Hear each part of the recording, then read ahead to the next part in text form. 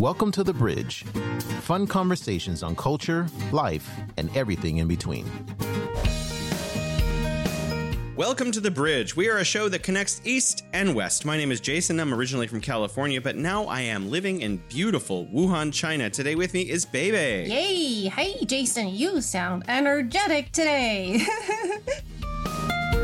Find us where you get your podcasts. If you like the show, then consider pushing the like button or giving us 5 stars. Suggestions, comments, anything you would like to share? Email us at welovethebridge@gmail.com. We love the bridge. So I know that we have something serious today, right? That we have to talk about. Obviously, we've pointed out a couple of times before, there are 580,000 homeless people, which is probably going to go up to maybe as much as 1 million in the next year or two because all of the moratoriums on evictions are ending after, a struggling time for the U.S. economy. And the U.S. economy is also maybe about to take another dive. So we're looking at a lot of people who are homeless, but there's another angle to that, and that is that a lot of people who are renters, what happens when they are entering retirement or they can no longer work? They end up retiring into homelessness. Wow. That's not a pretty picture.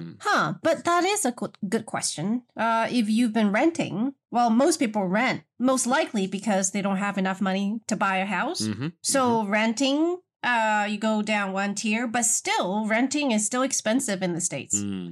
So if you can't afford that, what do you do? Yeah, exactly. Like, what do people do besides going on the street? Because going on the street seems like, once you go on the street, it's pretty hard to get back. Yeah. I don't know the way back. I don't think they know the way back. There's this article on coin.com, America's graying homeless population retiring onto the streets. Came out about 5 days ago. And it tells the story of a few ladies. And this one, the first lady they talk about is Carla Finocchio. I hope I'm saying that right. She was had a partner of 18 years, and then she split with her partner at 55 years old, thinking that her $800 a month disability check would be enough to survive. But the apartment that she wanted to, or I guess the average apartment is $1,200. So she now lives in her car, and she's essentially retired. No one's going to hire her at this point because she's disabled and she's, in her graying years. And so this is a huge problem. This is just one person. A lot of other people mentioned in this article where it's really just a terribly sad state of affairs that they live in one of the wealthiest countries in the world, and yet they have to live in their car or literally sleep on the street. But you mentioned the rent for her would be $1,200. So that's over $1,000 for a one-room apartment. But that's obviously, it's not even high for her. It's high for most people. I remember when I worked in New York City, I shared an apartment with a college. We graduated from a friend from college. And the apartment, I think it was over $2,000, like close to $3,000. Wow. That was 15 years ago? It's been a while. Yeah. But she made more. She was in investment banking. So she had the bigger room. It was slightly bigger. And I had to pay maybe $1,300 for one slice of a room. I had a mattress on the floor and then a desk. And then we shared the kitchen and bath. And that was a pretty decent 72nd Street. So good location. And even that cost, over $1,000. That was sharing with someone. But still, it was pretty expensive. I had a decent job, but still 1/3 at least. Actually, over 1/3 of my check went to the rent. So can she find a better option, renting with somebody else? Or I was talking about San Francisco, but again, this was 10, 11 years ago. I was living in San Francisco paying also about $1,200 for a very tiny room. Wow. And, it's known that San Francisco has high rents, but it's also been 10 years. And now there are 500 cities in the United States where the average home price just to buy is about $500,000. So we're talking about a totally different real estate, situation in the United States.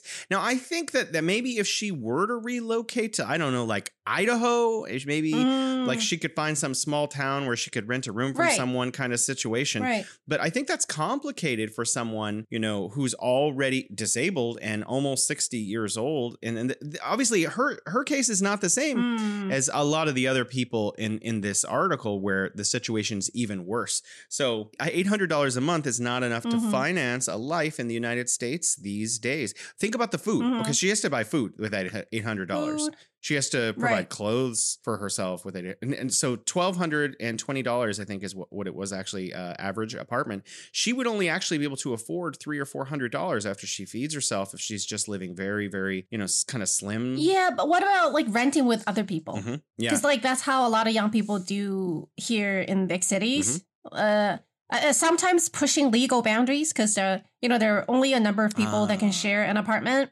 But I guess, I don't know, maybe it's more flexibility in other places where more people can live. A single room apartment. So 3 people living in a single room apartment and splitting 400, 400, 400. Yeah, I see what you're saying. It's not a nice picture, but it's better than on the street. But I mean, I think you're right. And maybe 3 homeless ladies coming together to your apartment. Another aspect is that, okay, so let's just walk through this. Sure. You want to rent your single room apartment and 3 homeless ladies show up. So firstly, you have to be willing to rent to 3 homeless ladies. Right. And then secondly, they're going to do in the United States a credit check. Now for 3 homeless ladies are not necessarily going to have great credit. So you've got another angle there too. Okay.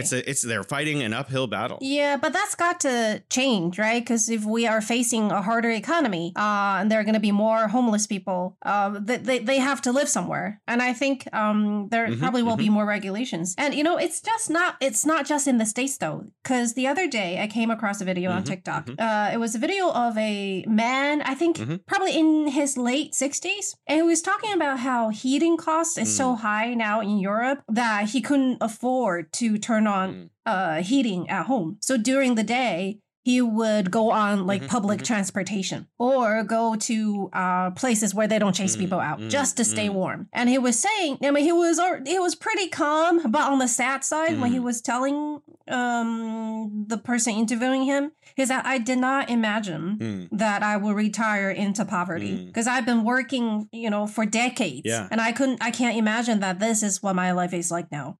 He probably still has like an apartment, which is good. It's just that he can't afford the heating. So it's not just in the States. And I think the state of the economy is not just going downhill in the States. It's going downhill in other places too. So we really have to start thinking about certain possibilities. Because I think decades earlier, let's say when I was living in the States, things seemed pretty rosy, It was a place you feel like if you work hard and you save a decent amount, life will get better and better and better. Like that was the trend. But maybe there comes a time when the wider environment won't be able to support that. And you have to do more as an individual. You can't ride the waves anymore. The waves it's crashing or it's going down. And then we have to save more. I mean, this is easier for Chinese families, I think, because especially for my parents' generation and grandparents' generation, like saving has always been a major concern. Even when they make enough, they always save so much. Probably because they grew up poor. So, but then for people who grew up in wealth, in prosperity, it's something novel. It's like save what like a huge percentage of money I'm just going to put in the bank and not spending it on useful things now. But maybe that's an idea that we have to get more used to now. I hope that what you're saying is right. So there's the idea that, maybe things will get better at the precipice. So there are a lot of tragic cases right now. Homelessness is rising out of control.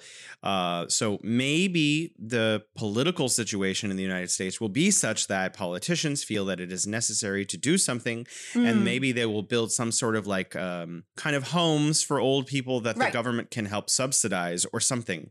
And that would be idyllic, obviously. But given, the United States history of dealing with the homeless, there's not a lot of hope because recently Arnold Schwarzenegger, he donated some money to build 10 or 15 super tiny homes in Los Angeles.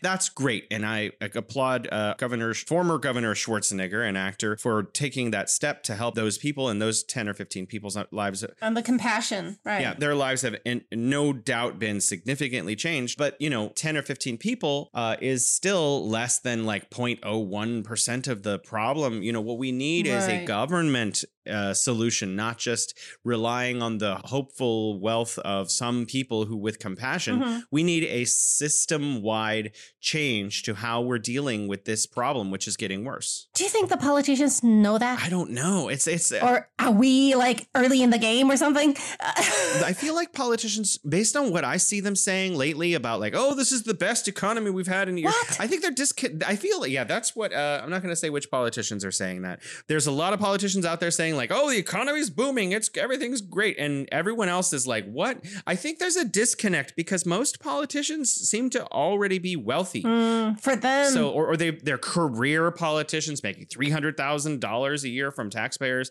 I don't think they understand. Yeah, that's worrisome. And actually, you know, thinking back about what politicians in China have been telling people, I think they've been like kindly warning us that, okay, the times are going to get a little harder now. It's a different cycle, a different part of the cycle of the economy. And, you know, China's economy have been going up for literally 3 or 4 decades at amazing speeds. But that's not going to continue forever, right? And also the society is aging in general. And so we've got now tougher international environment. So we now know that, okay, looking into the future, at least the near future, things are not going to be as rosy. So we're like mentally prepared.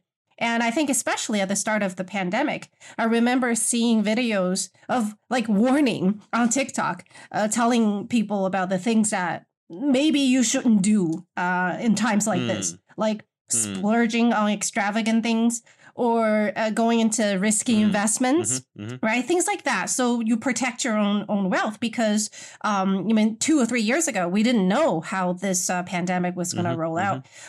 It was just a lot of uncertainties. So anyhow, it's a difficult time, and this might just be the beginning of it. So hopefully hopefully the politicians know this better than we do, Jason.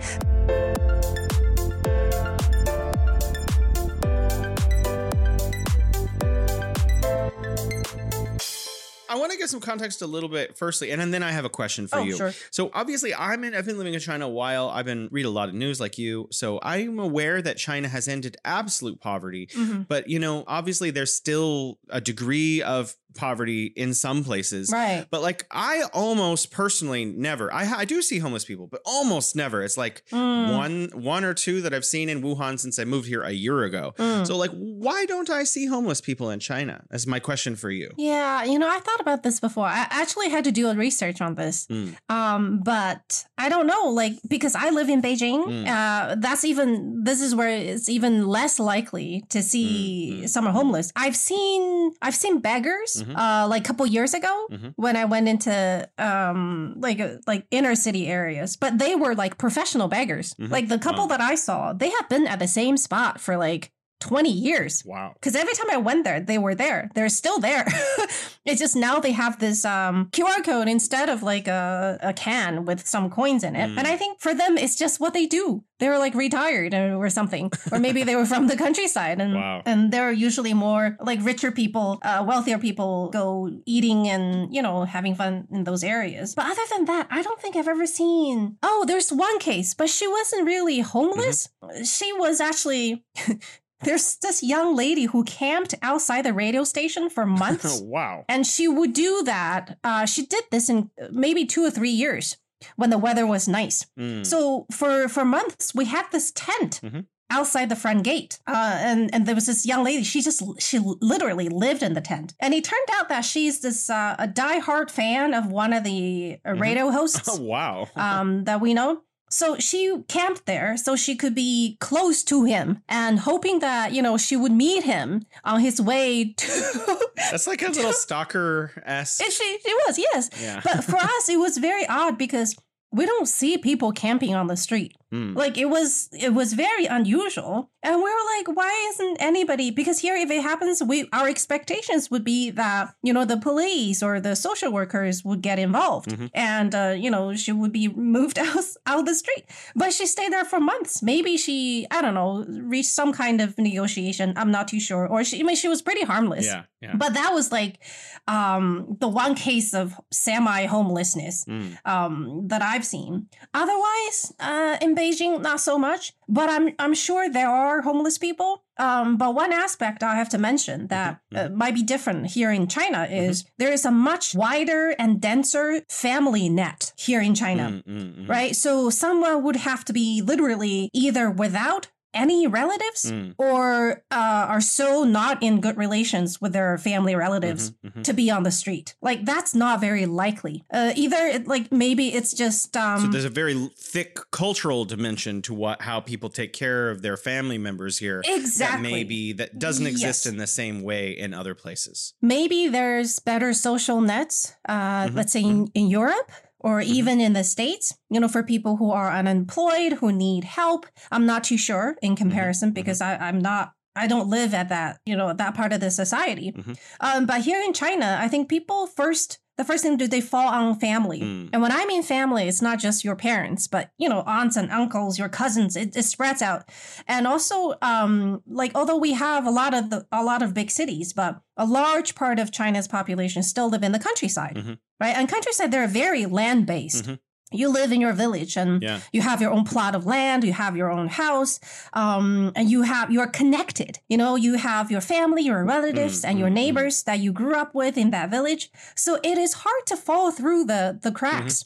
And if you're in the countryside, it doesn't take as much to live, to have a place to live, to have enough to eat. There will be ways. It's when they try to make it in the city and when they can't pay rent that, they become marginalized in the society. Or maybe return to the countryside. They all have roots somewhere. So the few cases where they're just not connected, either it's unfortunate that their family members have all passed away, or they are a little different in some other ways. You know what I mean? Yeah, like they just didn't fit in their own social and family network. But when it comes to homeless person, there's another rather atypical case. Do you want to hear about it? Absolutely. 100%. He was actually a rather famous homeless guy. His story went viral. I think that was back in 2016. His name is Shen Wei, I think. So someone came across this homeless guy. He was this typical homeless looking guy. Like his hair probably hadn't been washed for 2 years. And he was gray from top to toes, like just a typical homeless image. But then he was always reading, and he wasn't reading just any like novels. He was reading these like really difficult Chinese ancient texts. Wow. Like that you would have to go, like I would probably have to devote myself to study for years to be able to understand. So like the equivalent in America might be like reading in Latin or something. Exactly. Something like that, right? And so he caught the attention of netizens, and people started to find out more about him. And it turned out his story was that his parents were actually intellectuals, especially his dad. But his dad was very, very, very strict when he was growing up. And he was always, he controlled everything in his son's life. And his son really, like this person I'm talking about, homeless person, he just loves to read, and he loved to read even when he was a child, especially literature. But his dad only wanted him to do like, math and science and things like that.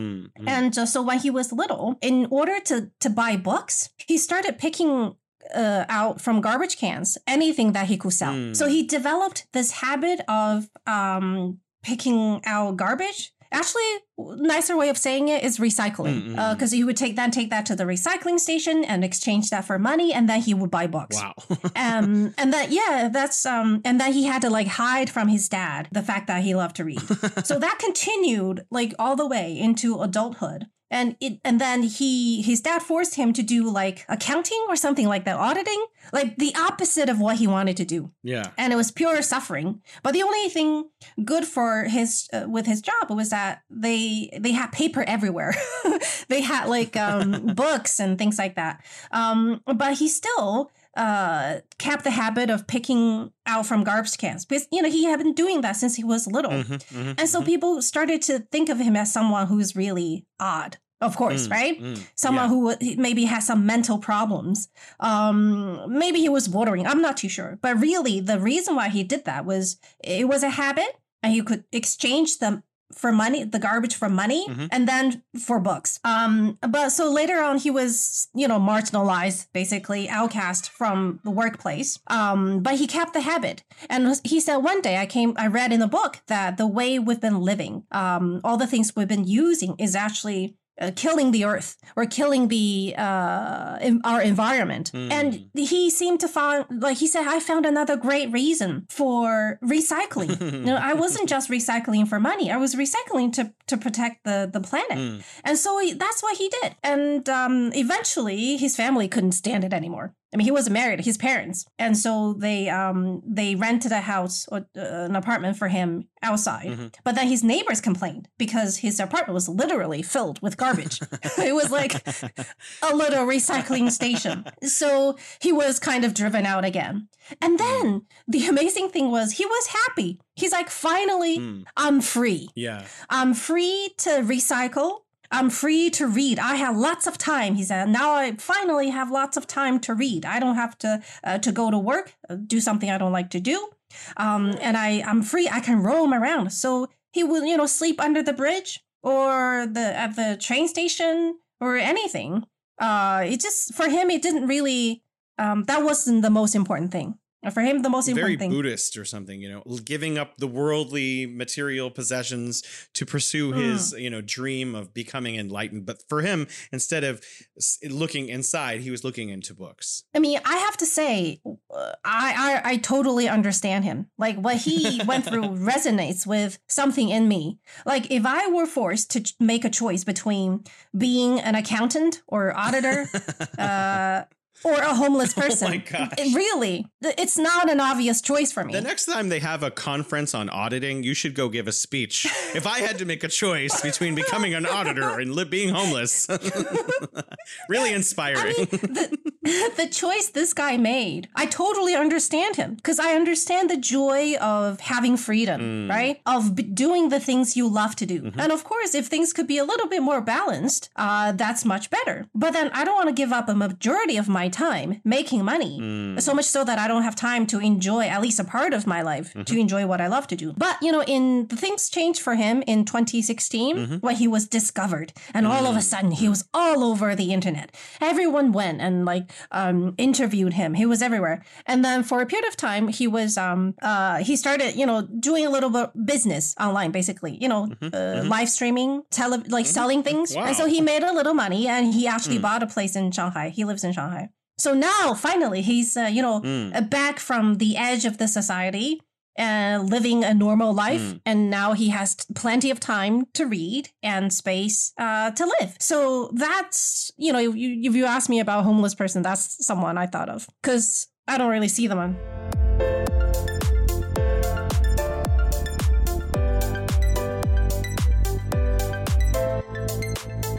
The story you tell is almost the same story a little bit as Socrates. Socrates, this ancient Greek philosopher, is famous in the West. He was borderline homeless person who loved intellectual pursuits and would just sleep on the streets and hang out with people and talk about philosophy and read all the time. And that's all he did. And so he didn't have any worldly pursuits in form of career or anything other than being good at being smart. That was basically all he did. Being good at arguing with people. Yeah. I mean, these are extreme cases, and hopefully most of us can find something in the middle, and maybe not spending all our time chasing after material goods, and have enough energy to nourish the growth of our inner spirits, but still have a decent place to live. So, and I also did, a little bit more research and to find out where homeless people do live. And there are these help stations for the homeless. And I think they probably would, host you for a while. And then eventually they will find where your hometown is and maybe send you back. So there's someone, we all come from somewhere, right? Maybe there's someone who you're connected with. And then people, I guess they can sleep in train stations under the bridge. I haven't seen it. I haven't seen this much. Well, train stations, sometimes when people... they're open all the time. You can see people sort of sleeping outside the train station on a piece of mat or cardboard.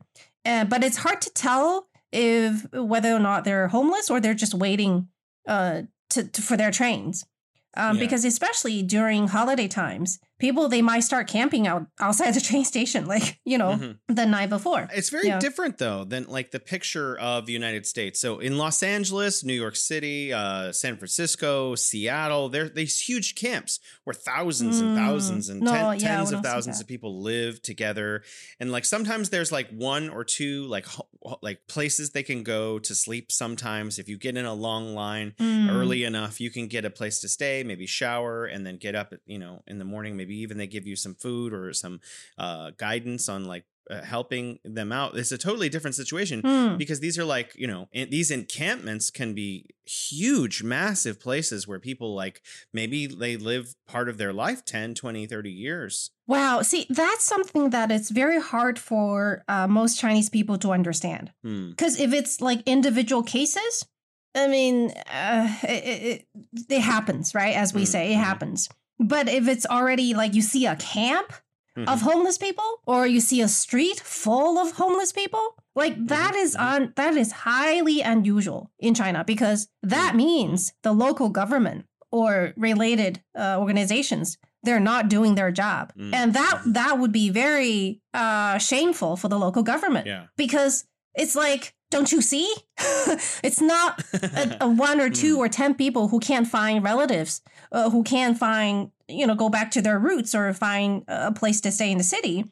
It's now a social problem. So that I do not see here in China. Like, I don't think you even see that in the countryside.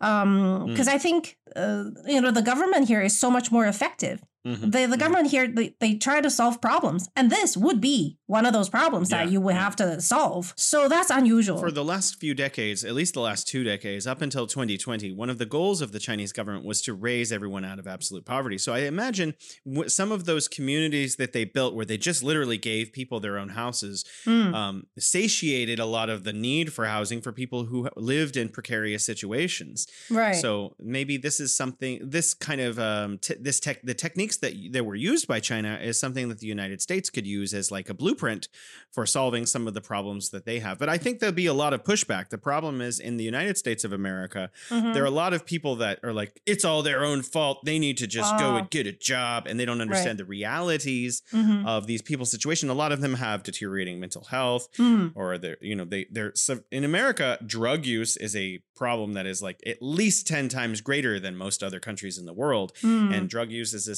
serious problem. And so if you have a heroin addiction or something like that, providing you with the job in a home is not a simple issue, because maybe they could find you a job in a kitchen, like as a dishwasher or some kind of like easy job that doesn't take a lot of, intellectual ability. But then if you have, you're scratching yourself to get more drugs and like stealing things, that's gonna end your opportunity to continue to work at that establishment or to live in that place that may be provided sometimes. See, you mentioned a few really good points. Because homelessness does not start from homelessness, right? It starts somewhere else. It is somewhere deeper. And here in China, in general, like drugs is not a problem that it's like safety. Yeah, I've never even I never even heard of people doing drugs here. It's like, what? Doing what? Where? How? Where did they get that? I don't understand. What happened? The people smoke, but that's it. That's the limit. There's alcohol, taxation, alcohol, caffeine, and cigarettes. That's pretty much it. Yeah. And even alcohol, people drink. They'll get together with their buddies and like drink for dinner. And some people may occasionally, drink a little bit more than is suitable for their own health. But it's not like a social problem. So you don't see a lot of like drunks around here in China. So drugs, drinking problems and mental problems is not as big of an issue. And of course, there are people with mental illnesses. But first of all, here, when you are connected, that's why family net is so important. Okay, so when someone shows the early symptoms of having mental issues, first of all, their family members would notice, right? Yeah. Even if they're out of their parents' house, they have coworkers, they have classmates. The society as a whole is more connected. Individuals are more connected. So when someone shows some problems, other people will see. And it's not going to be, when people find out, it's already too late. and there's nobody to help them. So this is something maybe people don't pay attention to, but it's there. It's the cultural, these family and social net that we have here in a country like China. Right? There is such background. And a lot of people are helped this way. They don't even have to go to the government for help. The families, a lot of problems solved in this era, family and neighbors, people know each other. So drugs, drinking, mental health problems, these are they don't get as severe to the point where people become homeless. So I think that's something you have to target at something a little at the roots of the problem. Yeah. And that's the word I wanted to get, roots. Like here, I think people pay more attention to roots, like where you are from, right? Yeah. Like your home village or hometown. And that means there will be people who know you. If they don't know you, they know your parents. And that's another connection. So people are better rooted in a way. And I think in American culture, maybe people don't give enough attention to the rootedness of human beings. This sense of belonging, which can be valued, can be given a dollar value, but it influences you on different levels. And I think it's for both your physical health and spiritual health.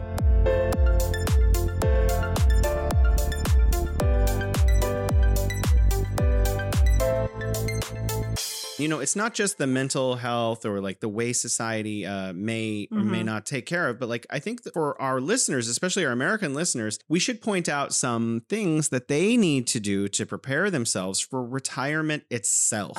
So according to this a jaw-dropping stats state retirement by Jordan Rosenfeld on April 10th. This is on Yahoo Finance. And there's some points here about retirement that the article insists a lot of Americans don't understand and have not properly prepared for. So we were talking about that lady. She gets $800 in disability. So this is the cost of assisted living in the average facility for an American age 65 or older. And 70% of people 65 and older, that's most everyone, is going to need long-term care. And the average cost is $4,000 and $4,051 per month. So wow. Yeah. So we're talking, because that's not just the facility itself, the food, but it's also a nurse coming in to, wipe you down and to give you a bath and doctors to take care of you. Okay, and we're talking about extravagance here. This is the median cost for a month. So it seem extravagant, but to have these caretakers, their salaries are actually pretty high because of, who wants to clean another person's backside, right? 3 or 4 times a day and wash their sheets every time they urinate on them and so forth. So the cost is actually quite high. So if the median cost is $4,000 and someone's getting disability $800, maybe you're right. Maybe they can find a couple other people to rent a room with. But if for any of those 3 ladies or 3 people who's going to need any kind of help beyond that, maybe she becomes senile. She doesn't even know how to collect her disability at some point in the future. Collecting $4,000 a month and ensuring that gets to, like the appropriate living facility is going to be really challenging for someone who is not adequately prepared for retirement. And that's the aspect I want to talk about. Not just homeless people, because that is a huge problem and it's mammoth in the United States. But I think retiring into homelessness because of lack of preparedness is another thing we need to really be worried about. Because there are a couple elements here. It's not just whether or not you are prepared, but the external environment is not getting any better anytime soon. So all of us have to be aware of that. But the story of this lady that you just mentioned, when most Chinese people hear about this, the first question they will ask is, okay, so where is your family? That's probably the first question that will come up. If your parents are not around anymore, do you have any relatives, cousins? Like, even though I'm a single child, but I have many, many cousins, right? And there's a long list I can go to, to ask for help if it comes to that. But like for this lady, is she so isolated that there's nobody else she can ask for help? Like somewhere she can stay for a month or two so that she can sort things out, maybe find something like a job? Like, how does it work? I've also been thinking about this for the last few weeks, actually, because we talked about similar issues in the past. And I keep asking myself that, like, where are these people's brothers and cousins and things? And like, I honestly don't understand. Friends. Yeah, I don't know if I'd show up in America. I'm thinking to myself, if I was suddenly like homeless, obviously I have my brother. I have 3 brothers, so it would be easy. I'd just be like, sorry, can I live here? And they would be like, yeah, sure you can. But maybe just wash the dishes. But I don't understand how other people's families work, that this is not a thing, or that this is not possible, or like what the relationships are like on a grand scale statistically, that this is not something that's been happening. Because if that's not working on this end, like a personal end, then you have to look for help for the government, right? But it sounds like wherever she lives,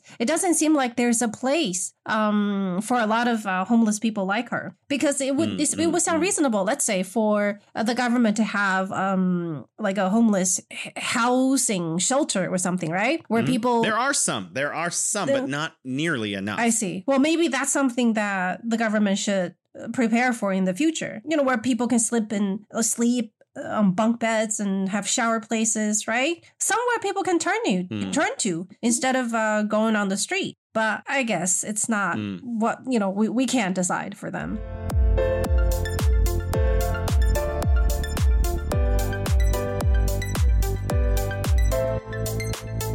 I want to keep throwing out some more statistics here. So according to the same finance article, it says that quote, experts suggest you need between 500,000 and 1 million saved in order to finance your retirement, in addition to whatever Social Security you have coming.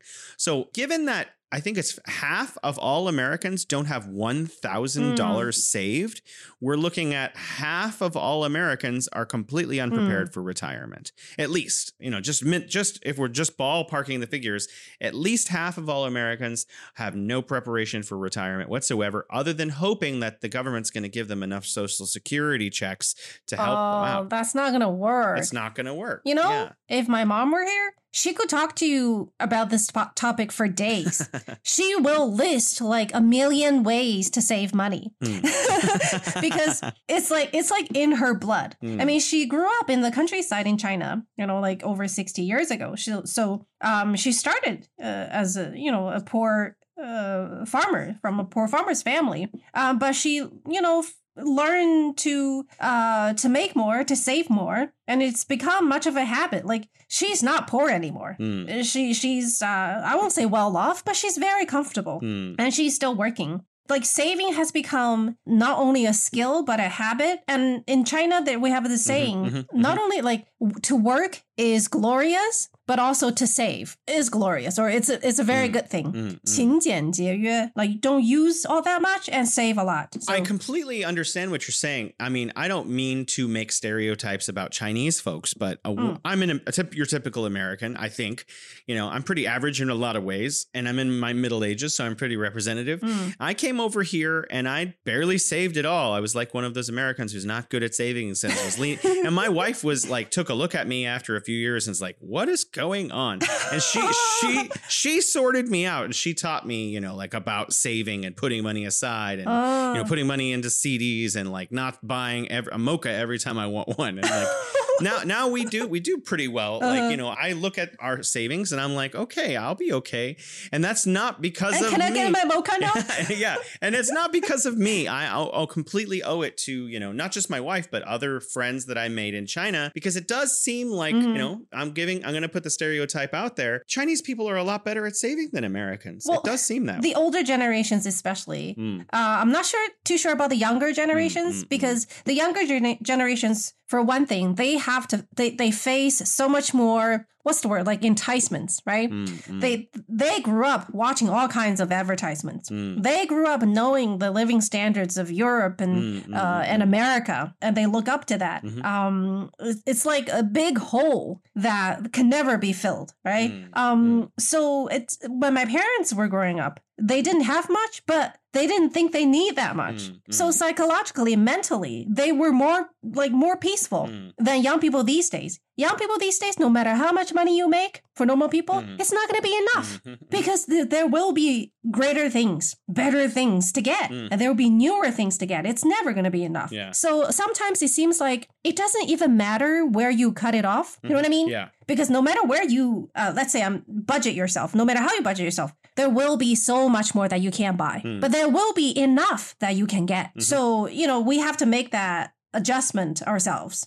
But overall, I think we all have enough. Don't you think, Jason?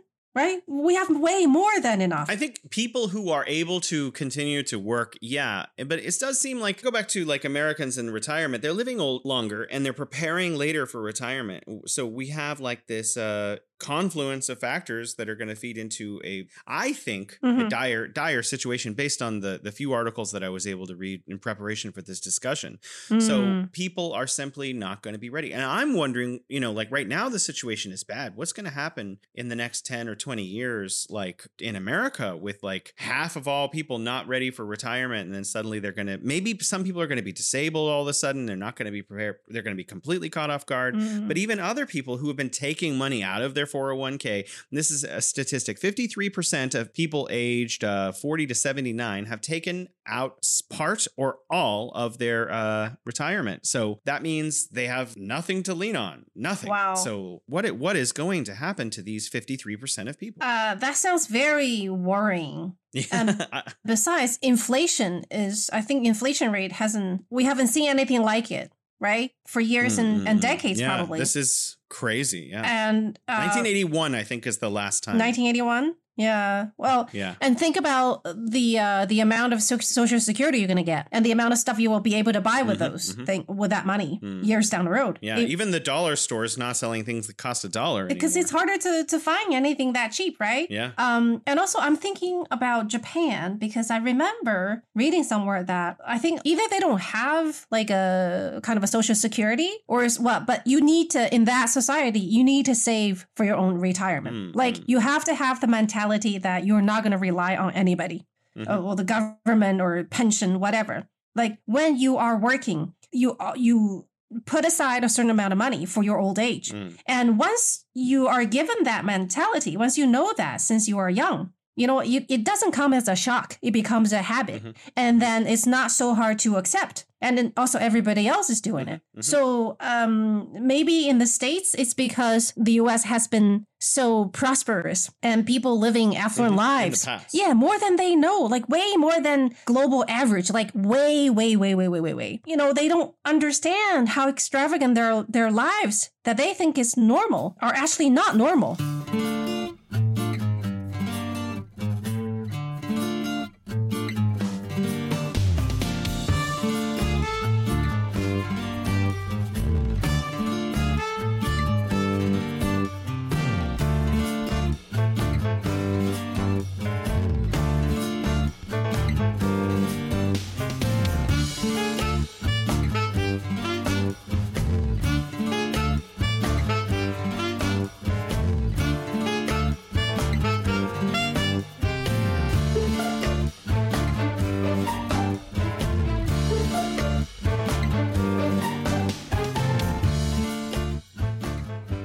This is from the same article. So young people tend to think they're going to retire earlier until they're older. So a lot of optimism wanes as they get older, realizing that they're not going to make the same amount that they thought they were going to make. So people are not as prepared, and they think everything is going to be rosy, and then it turns out not to be, essentially. Another one is that life expectancy is increasing. Right, we're living longer. Yeah, so you need more money so if you live 5 extra years, you need 5 years of money to take care of yourself when you're not able to work. So that's a lot of money, especially because you might need extra medical care, you might need extra pharmaceutical drugs, all kinds of new expenses that are more expensive because you're 90 years old. I just realized that I said we're going to live longer with a sigh. Because we all want to live longer, but now living longer means practical problems, right? All the basic things you mentioned. Who are going to wipe our backs on other areas that we don't want other people to wipe? And who's going to pay for things? Man, okay, this is getting serious. Especially for people who have who do not have the habits of saving. I didn't. I didn't. Where did you pick up? Is your mom? Your mom helped you out with that? I still haven't picked it up because we're paying for so many things still. Yeah. But I focus on my ability to make more money. So that's another one. Can I interject a little bit? Sure. You mentioned you haven't been able to because of, you're paying a lot of bills and things. And, right now, 45 million Americans are struggling with $1.8 trillion in student loans. I've read a lot about this. And those people who are buried in their student debt, because they're financing their debt, not only are they not buying houses, but they're not saving for retirement. So the people in the future, I guess in the next 10 or 20, 30 years, who are going to be having one of the biggest, hardest times with retirement are the most educated class. Gee, isn't that kind of sad? It's scary. It's really scary. Yeah. Well, I feel like I can't go on with this topic anymore. This is too sad. Like, I'm overwhelmed as a non-politician. Imagine if I'm responsible for taking care of people, in the city, in the country. Oh, what to do? I feel like, this idea of this precipice, like when I think, FDR, Roosevelt, he was dealing with the Great Depression, which actually, it turns out they were paid 4 times more than the average salary against inflation now, by the way. But, he turned around and he made miracles to some extent by providing work for an entire generation of people in the forms of building bridges and roads and all kinds of other infrastructure. I feel like the United States is not good at managing things until things get out of control. And then the politicians get to a point where they're like, well, this is bad. We need to do something. Right. And my hope is that at some point when, homelessness and retirement and student loans and then inflation are just so out of control that something has to be done, that maybe the political class will come together and say, oh, well, it's time to do something, because right now they're obviously not doing much. Well, you mentioned that like things would have to go really bad to get really bad for dramatic actions to be taken. Now, the way the Chinese society and the Chinese government works is that they try to prevent things from getting really bad, from going until that it's so bad, right? That it's harder to clean up the mess. So I've noticed time and time again how, especially the central government, they're patient. They know that things are going in certain directions, but they don't act too soon. And my understanding is if they act too soon, the people don't understand why they're doing that. The people would say, things are not that bad. Why do we have to sacrifice our comfort now for the future, right? But they always act right before things get really bad. And then they come forward. Because at that point, people will understand. Oh, so if we don't do this, if we don't start thinking about the future and getting ready, then things are going to get really bad. And nobody wants to see that. And then they're able to understand the policies that, the government rolls out. For example, there have been a lot of policy changes in the past few years, right? 1 or 2 years. And they are very dramatic. And parts of the society will get hurt because of the changing of the policies. And if they came from nowhere, right? And if life is going so well that all of a sudden you have these new policies, people are going to be like, whoa, wait, government is, way too controlling. I will do this and that. They will complain. But when things start to show signs, right, that things, hey, we are rolling downhill here. And then the people understand, oh, okay, we really do need these. So that's one characteristic I have observed from my individual perspective.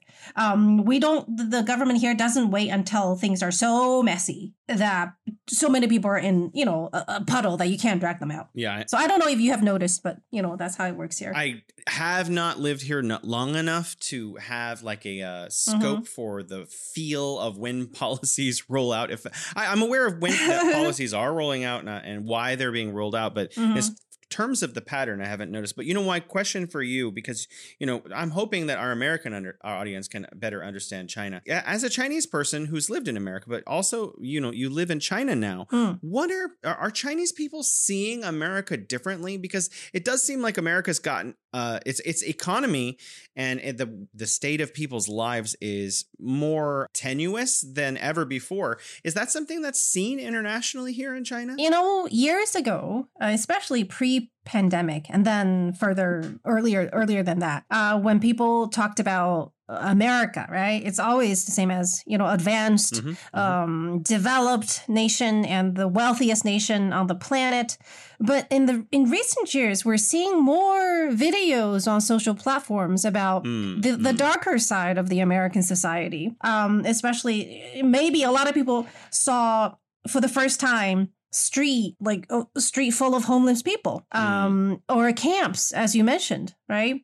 Parking lots where homeless people camp for the night. No, those were new sights for a lot of people. I'm not too sure if it's because of changing international relations, or is it because there are just more cases of homeless people and more, for example, gun violence, right? I think probably both. It's happening more frequently. And also with the prevalence of social media, people get to see it. A lot of people living in the States, right? A lot of Chinese people live in the States.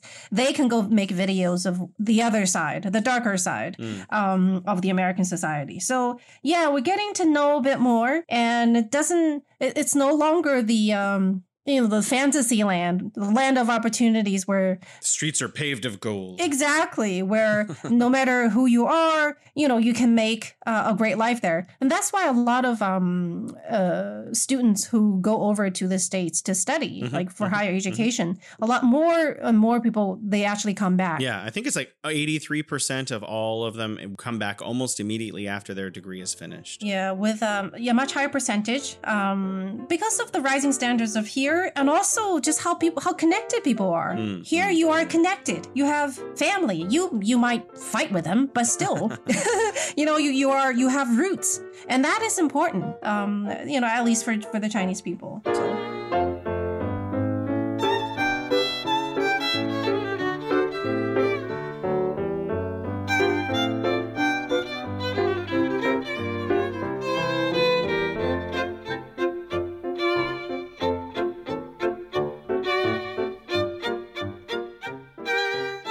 Another question is my last question for you as a Chinese person. Like, you talked a little bit about you're not saving too much, but what if you could think about Chinese society in general, based on your friends and stuff? How do people prepare for retirement in China? I know I have some idea of what they do or don't do in the United States, what they should be doing, but what is the ideal way to prepare in China? What do people do to get ready? I think for a long time, people with extra money, they would buy property. Like they buy extra apartments. It seemed like for years and decades, that seemed like the most, the smartest way to, make an investment. So you rent them out and that is your income. You can rent them out or you sell them later. Like it's like another way of saving things in the bank. And in the past few years, past few decades, actually, the turnout rate was phenomenal. And things are different now, of course, right? And some people, they invest in the stock market. And from what I've been hearing, that's not the safest place. And there are also mutual funds and things like that. I think we need more ways of investment here. In China, but nowadays it's probably safe just to save it somewhere. So like a CD where you make 2 or 4% interest, something like that. Yeah, it's pretty pathetic. I remember a few years ago, I could get like 5-6%. And you don't have to do anything, right? You just leave your money there. Yeah. But I think now it's a little bit harder to get that just from a bank. That was the same case in the United States. When I was a kid, and I was a kid, I was like 8, I had a Bank of America account and I was making 4% interest. Ooh. This was not like a long-term saving. I could take it out if I wanted, but I was like 8 years old and I was making 4% interest. And now banks charge you to keep their money in the bank. And I'm like, what happened? Well, they want you to spend, actually, or they want more money in the market so your money circulates. But if you don't have a whole lot, you better have a cushion, right? For especially, hey, we're already in our 40s. I feel like I'm 20, but I'm actually in my 40s. So I do think about it, but my focus has been on how to make a little bit more, how to how I can become more capable so that I become more valuable with my time in the market. I haven't thought as much about savings because there's not too much left over. You actually, we're almost out of time, but I want to mention this. Sure. Mutual friend of the show, Morris. I met him many years ago, and I asked him one time, he's a lot better with finance than me. I said, what should I do? How should I save money? And he said, he asked me how much I made, and he said, well, you shouldn't be thinking about saving money, Jason. You should be thinking about how to make more money. Oh, that's harsh. It was. So that's what I did. I pursued that instead. And he turned out to be right. Now my saving is working out a lot better because I'm making enough that saving makes sense. Exactly. And also, thank you, Morris, if you hear this.